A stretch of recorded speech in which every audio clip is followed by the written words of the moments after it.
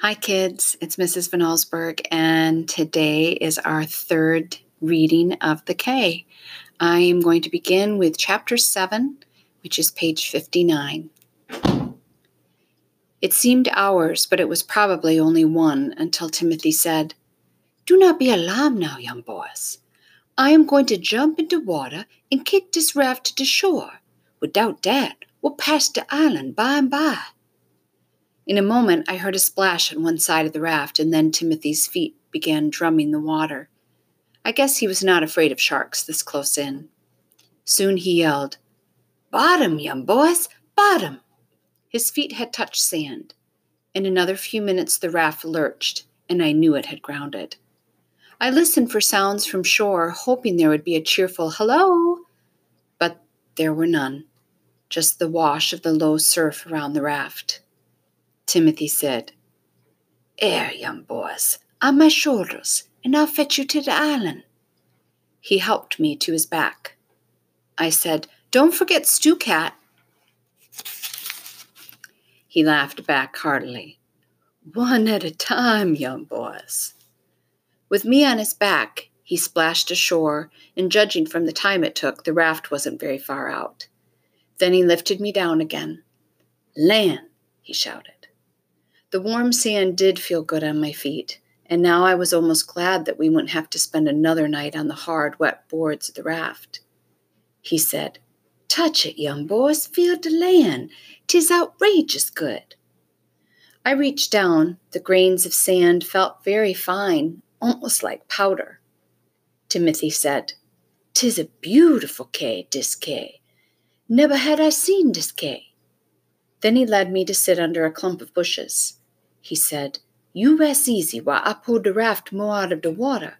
We must not lose it." I sat there in the shade, running sand through my fingers, wondering where among all those many islands in the Caribbean we were.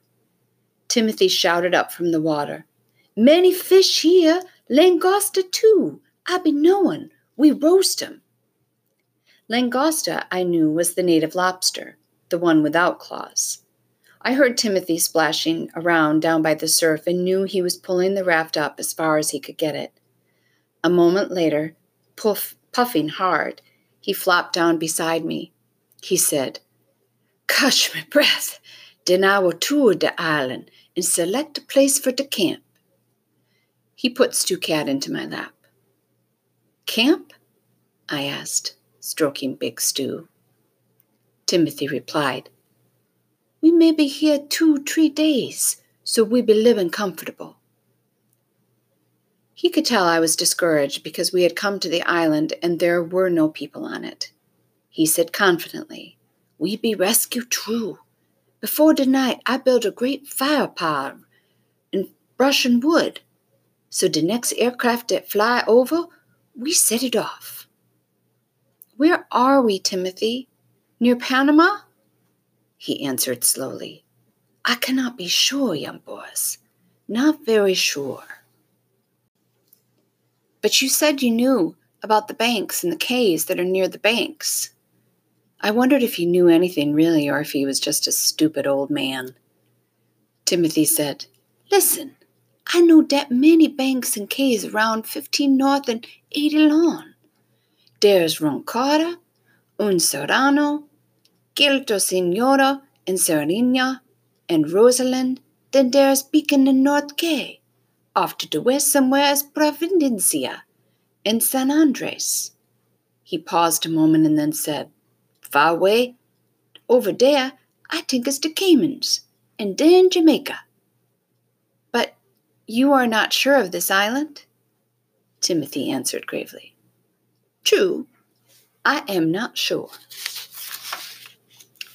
"Do the schooners usually come close by here?" I asked. Again, very gravely, Timothy said, "The man who fishes follows the fish. Certainly the fish be here. I be seen with my own self eyes." I kept feeling that Timothy was holding something back from me. It was the tone of his voice. I'd heard my father talk that way a few times. Once when he didn't want to tell me my grandfather was about to die. Another time was when a car ran over my dog in Virginia. Of course, both times happened when I was younger. Now my father was always honest with me, I thought, because he said that in the end that was better. I wish Timothy would be honest with me. Instead, he got up to take a walk around the quay, saying he'd be back in a few minutes. Then Stu Cat wandered away. I called to him, but he seemed to be exploring too. Realizing that I was alone on the beach, I became frightened. I knew how helpless I was without Timothy. First, I began calling for Stu Cat, but when he didn't return, I began shouting for Timothy. There was no answer. I wondered if he'd fallen down and was hurt. I began to crawl along the beach and ran head-on with a clump of low-hanging brush. I sat down again, batting at gnats that were buzzing around my face. Something brushed against my arm. I yelled out in terror. But I heard a meow and knew it was only Stu Cat. I reached for him and held him tight until I heard brush crackling and sang out, "Timothy?" "Yes, young boys," he called back from quite a distance. When he was closer, I said harshly, "Never leave me again. Don't you ever leave me again." He laughed. "There's nothing to fear here. I walk round the whole island, and there's nothing but scrape, sand, a few little lizard, and those palm tree." I repeated, "Never leave me alone, Timothy." "All right, young boys, I promise," he said. He must have been looking all around, for he said, "No water here, but 'tis no problem. We still have water in the keg, and we will trap more on the first rain." Still believing he wasn't telling me everything, I said, "You were gone a long time." He answered uneasily, 30 minutes at the most. The island is about 1 mile long, and a half wide, shaped like the melon. I found a place to make our camp up near the palm. 'Twill be a good place for a lookout. The rise is about 40 feet from the sea." I nodded, then said, "I'm hungry, Timothy." We were both hungry. He went back to the raft, took out the keg of water and the tin of biscuits and chocolate. While we were eating, I said, "You are worried about something, Timothy. Please tell me the truth. I'm old enough to know." Timothy waited a long time before answering, probably trying to choose the right words. Finally, he said, "Young boys, there is in this part of the sea a few little caves like this one, surrounded on both sides by humbug banks. They are cut off from the rest of the sea by these banks." I tried to make a mental picture of that. Several small islands tucked up inside great banks of coral that made navigation dangerous for ships, schooners, was what I finally decided he was trying to tell me. "You think we are on one of those cays?"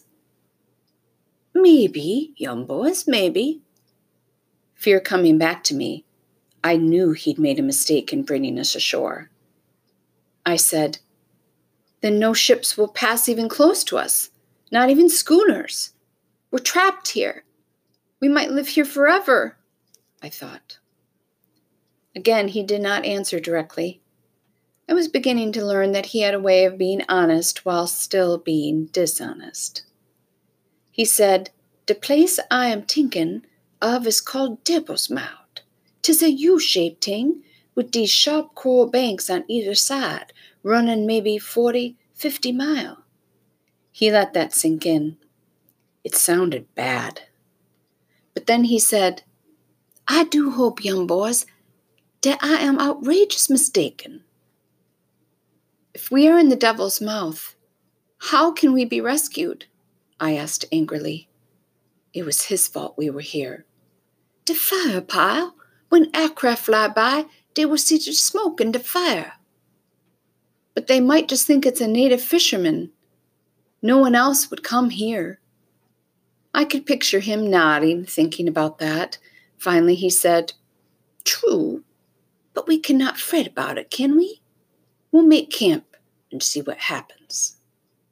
He poured me a half cup of water, saying happily, "Since we have made land, we can celebrate." I drank it slowly and thoughtfully.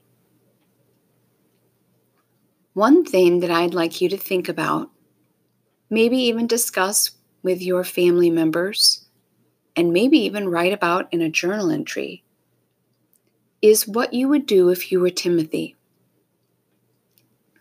Would you tell Philip the truth? Or would you hide a little bit of it from him so that Philip wouldn't get worried? I wonder what your thoughts are on that. I think Philip can kind of read between the lines and knows that Timothy is leaving conveniently some parts out, but is maybe doing that to make sure that Philip doesn't begin to fret and worry. Because worrying, as we all know, doesn't always make any difference, doesn't make things better. So I kind of liked when Timothy just said, "You know what? We've just got to keep going. We can't fret." So think about that. Maybe write down your thoughts, talk about it with your family members. I think it could make a good discussion. I hope you enjoyed listening to the K today. I'll see you on Wednesday.